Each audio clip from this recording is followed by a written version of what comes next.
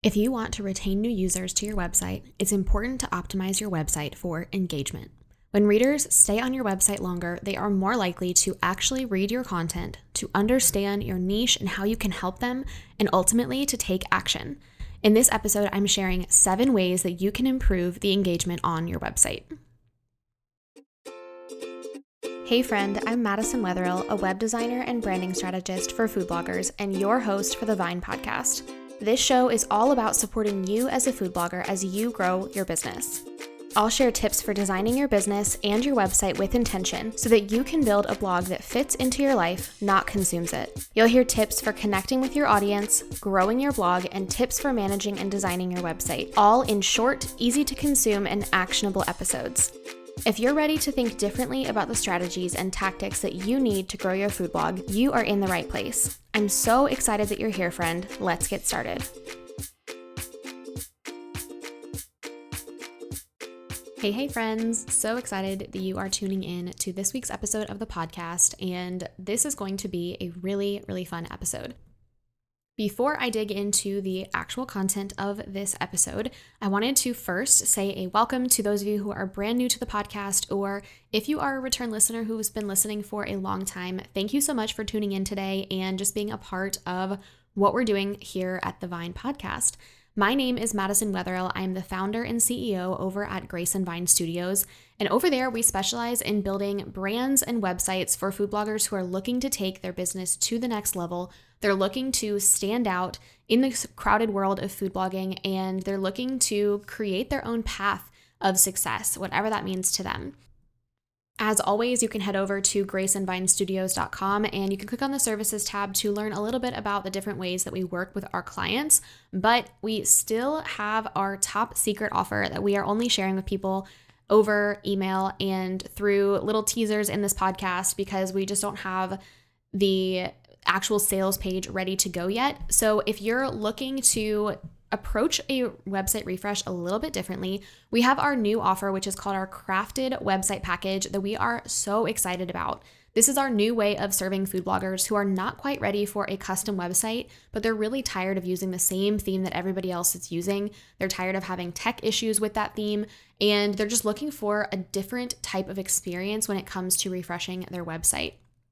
So if you're looking to break away from some of the pre-made themes and you're ready to create something unique that doesn't look like everybody else's food blog, we would love to chat with you. Our website package does not sacrifice SEO or site speed or design ability to be able to create something amazing for you. So if that sounds like something that you've been looking for, I would love to chat with you more. You can go over to our website and fill out the contact form there, or you can send me a message over on Instagram and I will share all of the details that you need to know about our Crafted Website Package and how it can significantly increase and improve your website and the goals that you have for your business. Now, our last little note before we dive into today's topic is my behind the microphone little note that I like to share every week, and that is that I have some travel coming up in the next month. Feels like it has been a really long time. It's actually been over a year, I think, since I've traveled on a plane, not quite that long, but it's just been a long time since I've gone on a trip, and specifically gone on a trip that is a business trip. So I'm really excited to be going away and being able to have some alone time. I'm going to be traveling with a friend for one of them and then by myself for another one. And I'm excited to just have some time to focus and spend time thinking about my business. And so if you have any recommendations for things that I should do or see or eat in Nashville, I would love to hear those. You can head over to Instagram at Grace and Vine and share those with me there. Okay, so we're talking about engagement today. Now, I don't think engagement is something that is really new for food bloggers, but it is something that is a new metric that we have in GA4. But we've always wanted to have our readers engage with our website, to take action and to stay longer on the page. So something that is a really common goal that our clients have when we work with them to redesign their website is to increase engagement and pages per visit. And while website design has a lot to do with how we do this, and there's a lot of strategies that we put into play for our clients, there are also a lot of things that you can do on your own with a little bit of strategy and intention to be able to increase engagement. So today I'm going to go over 7 different ways that you can increase engagement on your website. And some of these are going to be really easy to do on your own. Some of them are going to be more of a project for yourself. And some of them might even be the reason that you decide it's time to redesign your website. Because a lot of these things that I'm going to talk about today are things that we are doing within our new crafted website package. And they're things that we've been doing with our clients for years, but it's really become such a priority in the way that we're working with clients because of the way that users are using our website these days. So number one is to use animations to draw attention. With all of the noise that is out there and all of the different avenues of information that people are taking in every day, it's really hard to get users to pay attention. And so one of the things that we can do is use really simple forms of animation to help people pay attention and hopefully take action. One of these ways that I love is the subscribe feature from Grow that is the Spotlight subscribe feature. If you're not familiar with this, basically what it does is as you are scrolling down a website page, the rest of the page besides the subscribe form goes a little bit darker so that the subscribe form is actually popping off of the page. This subtle animation, 1, gets you to stop your scroll, 2, gets you to actually pay attention and read it, and 3, most of the time gets people to subscribe, especially if you have a really strategic approach to what you're asking or what you're trying to give your reader in order for them to subscribe. This can be really, really effective. The second way that you can do this or that you can focus on using animations is things like having your icons for your categories. First of all, the icons themselves for categories are really eye-catching and help people pay attention and to quickly see things as they're scrolling. But if you can make them do something on hover, that can be another great way to add in that subtle animation to draw attention and get people to click. This is also another reason why the hover effect on desktop when you are hovering over a link helps entice you to click on the link, and it also helps you to know that it's a link to click on in the first place. So those are just some subtle animations that you can use. I'm sure there's many more that you could use, but just different ways to make things feel different and to encourage users to engage with them. The second way that you can increase engagement is kind of counterintuitive, but it is to limit the amount of options that you're giving someone of what to do. Mostly what I mean by this is reducing the amount of things that are popping up and filling your screen as a page is loading. So if you have things like an email pop-up, a Facebook banner, a cookie notification, and a privacy policy, and all of these things that are popping up on top of all of your ads, it is going to be completely distracting to your reader, and they might even get so frustrated that they just go back to Google. So you want to make sure on the first load of your site that there is a clean experience happening, that the user interface and user experience is really gentle in a way. I'm not saying that you shouldn't use pop-ups or that those things are not valuable down the road, but if all of it is loading one on top of another, it's very distracting. So you want to make sure that you are reducing the amount of things that are happening in the first load and kind of deferring or delaying those other things loading. However, do not be afraid to use Google-friendly pop-ups or the modal forms that are going to help your reader to see what you want them to see when you want them to see it. So again, we're not going to have this load in the first millisecond that your page is loading, but maybe it's 30% down the page. Maybe it's once they have visited multiple pages and on their third load, they're going to see that pop-up come up. You really want to target someone who is a warm lead. If you think about it from like a service provider perspective, somebody who is warm and has been exploring your site a little bit is going to be much more likely to subscribe than somebody who just loaded your page and doesn't even know what your website is called yet. Another thing to think about when it comes to limiting the options is that less is more when it comes to your navigation menu. Now, a lot of the pre-made themes do not allow you to have a complex menu, which is a good thing. Although typically the basic menu doesn't end up being enough. We want to give people a couple of more options, but in general, you want to make sure that you are really tailoring the navigation to help people to find the right content. Your recipe index is really going to be your best friend when it comes to SEO and helping Google to understand how your categories are laid out on your site, but it's also the best thing for your users to be able to find exactly what they want to find. Now, in the past, there's been a lot of use of things like a filterable category recipe index type of thing those do not tend to be used very well by users, and they're not great for experience. So what you really want to be able to do here is just make it easy for people to find the content that they're looking for by either having a really great search menu or a really great recipe index page where all of your categories are laid out easily for people to jump right to a category. Speaking of jumping, we also want to make sure that if we're using a jump to top button, that it's only in the footer. We don't want it to be floating on the side of the page because then it's going to get in the way of the other things that we have on the page, like recommendations from Grow or your social icons and things like that. So we want to make sure that that jump to top button is only in the footer and that it's not just adding extra noise to the design of your website. Okay, our next section of ways to increase engagement is probably one of my favorite, and that is to enhance the style of your blog post. Now, we focus a lot of our time and energy on all of the pages of your food blog when we work with clients on redesigning their website. But the page that needs the most attention is the page that has your blog posts. So your single blog post, your single page, whatever you want to call it, this is where you have the most opportunity to engage your readers because, to be honest, it's the only page that you're guaranteed that they're going to see. We don't really know if your readers are going to bounce back to Google or Pinterest or if they're going to just X out and never come back. So when they first come to your blog post, we have a lot of opportunity to capitalize on that first view and to provide a really great experience.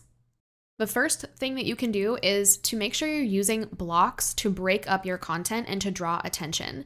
Regardless of what niche you are in, it's really common for bloggers to have long strings of text and multiple paragraphs in a row. We want to make sure, even if you are not using images heavily in your posts, that you are breaking up that text with things like headings or blocks with different colored backgrounds to help the information stand out as people are skimming through your content. On that note, though, you want to make sure that your images are interesting. You don't want to just have the finished dish over and over and over again. Add interesting images that highlight an ingredient in your post or parts of the process that are difficult or just are easy to photograph and make beautiful. Focus on the highlighted finished dish at the top and the bottom of the post, but in between, add some variety into your images so that it's more interesting for your readers to stop and pay attention to what it is you're sharing. You can also add things like custom patterns for affiliate products that you recommend. I mentioned this in last week's episode about different revenue streams, but one of the things that the Tasty Links plugin has is a featured product widget. And that can be really handy for promoting something that is unique for that post and making it something that people feel like is really shoppable and easy for them to just add it to their cart. Use the FAQ block to help readers know where to find the questions that you are answering. This is also great for SEO, but you can also make this in an accordion style, and you can style it with a different background color to match the rest of your branding and to help it stand out against the rest of your content. You also want to experiment with adding your email opt-in directly into your content. I mentioned already Grow.me is a great example of this that's going to add this automatically into your content. But if you're not using that, there's other custom ways to inject your opt-in, and you can even target it to specific categories if you have specific opt-ins that are based on a category of content. Again, this is something that we do in our crafted website projects and in our custom website projects. And this is a great way to really capitalize on a specific interest that your audience has shown that they already have by landing on something like an Instant Pot recipe or an air fryer recipe or a healthy category of recipes. Now, right along with the rest of the content in your single post is number 4 is to focus on your recipe card. This is the gold of your blog post. This is where your readers are going to. It's what they are looking for, and we want to maximize what we are doing with the recipe card itself. Again, we know readers are going to it. We know that the jump to recipe button is going to help them get there quickly, which I didn't mention that specifically, but definitely recommend that for engagement and just usability of your website. But when it comes to your recipe card, first of all, make sure that the design is engaging. If you are using just the basic template that whatever recipe card plugin you're using uses, it is going to, first of all, not look very great because they're not the most well designed. Second, it's going to look like a handful of other food blogs, so it's not going to stand out in your content. And a lot of the time, it doesn't really use a lot of custom colors to help your recipe card pop off of the page. So you want to make sure that the design you're using in your recipe card is really engaging. If you have a call to action at the bottom of your recipe card, like a lot of these plugins have, make sure that stands out. Use an icon that is eye-catching. Use a heading and text that is engaging to get your readers to do what you want them to do. You can also do a little trick with your printed recipe page, and that is to add in your site URL or even a related post to your recipe print page. So when someone prints out your recipe card, it is going to look different than it does on your computer if you have selected a different template for the print card. But in that, a lot of the time, it won't even have your URL. So make sure that you put your URL or your brand name in there. So when someone prints out the recipe, they can come back to your website later. You also want to experiment with the content that is around your recipe card. So either right above it or right below it. Experiment with adding another opt-in right below or right above the recipe card, or having your most important action right there. So if you have something like a product that you want them to buy or another post that they should look at, experiment with having those things directly above or below the recipe card, because again, that's where we know our readers are going to. You can also link to other posts or products or important information directly in your recipe card. If it's something like an additional ingredient that they need to make ahead of time, like a pesto that goes with it, you do want to include the ingredients and the steps for that part of the process in your recipe card, but you can definitely link to it in the recipe card, in the notes or something like that, so that they're able to see it. Or another option for this too is if you include a lot of substitutions or tips in the body of your blog post, talk about that in the recipe card in the notes section. It can be as simple as saying like, scroll up to the body of the post to see my substitutions and recommendations. It's something that is training your reader on how to engage with your website. The fifth way that you are going to optimize your website for engagement is to focus on your comment form. Now, users are rarely leaving comments, but if they do, it is mostly because they're trying to leave a rating for your recipe. So knowing that, you want to make sure that you are capitalizing on that comment form. One way to do this is to make sure that your comment form allows for email opt-ins when a comment is left. I will link to a plugin that does this really, really well that we are loving.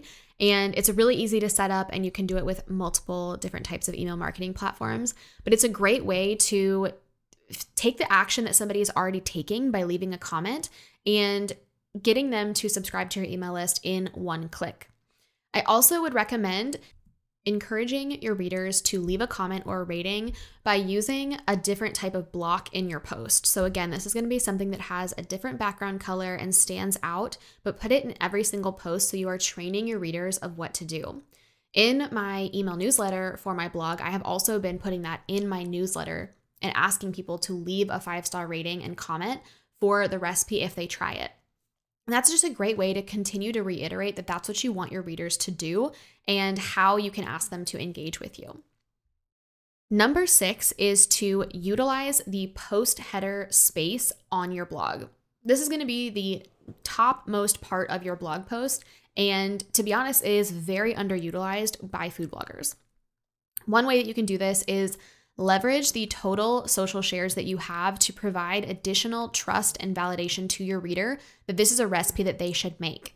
You can also do this by including the ratings up in your header, but even just having the social share count is going to be really valuable to readers who are checking out your blog for the first time and wondering if this recipe is going to work. And if you can show them that it has had 500 shares or 2,000 shares or 20,000 shares, it's going to increase the trust factor right away that this is a recipe that they can trust and that they can try. If you don't have 500 or more shares, then don't share the total count.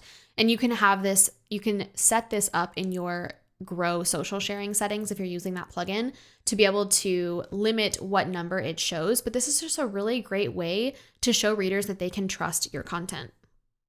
This is another area where we want to be really strategic and mindful about what we are showing. You do not have to have every single piece of content and information that you can in that post meta section.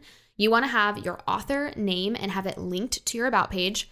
You want to have the date published and the date last updated, or a combination of those two. And finally, the jump to recipe button or a link to jump to recipe. Do not put your print button by the Jump to Recipe card button though. The reason for this is that it's going to severely decrease the engagement on your site if someone jumps onto your page and immediately goes over and prints the recipe. They really haven't engaged on the site at all. They haven't seen any ads, and your RPMs are going to suffer. So we have seen with clients where we do two things to increase their RPM. One is to make the Jump to Recipe button less obvious and a little bit more subtle, making it like text only. And then the second is to remove that print button completely and keep the print button just in the recipe card itself. And doing both of these things will definitely increase the RPMs and the engagement that you're going to see on your site. Now, number 7 is just a little bonus tip for you, and that is to give your readers a way to support you. Now, that can be something like adding a Buy Me Coffee link to encourage them to support you. Could be something like setting up a PayPal tip jar, or something like a Patreon where you are actually giving them more information or more content for their membership, if you will. But this is just a great way to get the people who really love your content and who are dedicated to support you in a really small way. When somebody exchanges even a little bit of money for what you are doing, or their email list for what you're doing, they are that much more bought into what you are doing, and they're more likely to become an advocate for your brand. So giving them just a simple way to send you $5 to buy coffee is a really great way to get those dedicated readers to engage and to support you. Now, friends, I know that was a ton of information in this episode, but I really wanted to just give you lots of quick ways to be able to increase the engagement of your website. Like I mentioned a couple of times in this episode, if these are some things that you are like, yes, those all sound amazing and I would love to do those, then we would love to support you in doing just that through our crafted website package. To find out more about that package and what it's all about, what different types of add-ons we have in that package as well, you can head over to our website at graceandvinestudios.com, fill out the contact form, and our team will get right back to you with information about that package and how it all works. Or you can head over to Instagram at graceandvine and just DM me and ask about that package, and I would love to share more information with you about it. I hope this episode was super exciting and helpful for you guys about how you can increase the engagement on your website to retain your users better. I would love to know what you guys thought of this episode and which tip you are going to implement first. So again, go over and connect with me at Grace and Vine on Instagram. So until next week, friends, I hope you will go out and make your website better and more engaging, and we will talk to you soon. Thank you so much for listening to today's episode. If you enjoyed it, I would love for you to screenshot it and share it with a friend. You can tag me on Instagram stories at Grace and Vine. For the show notes for this episode, head to thevinepodcast.com. Talk soon.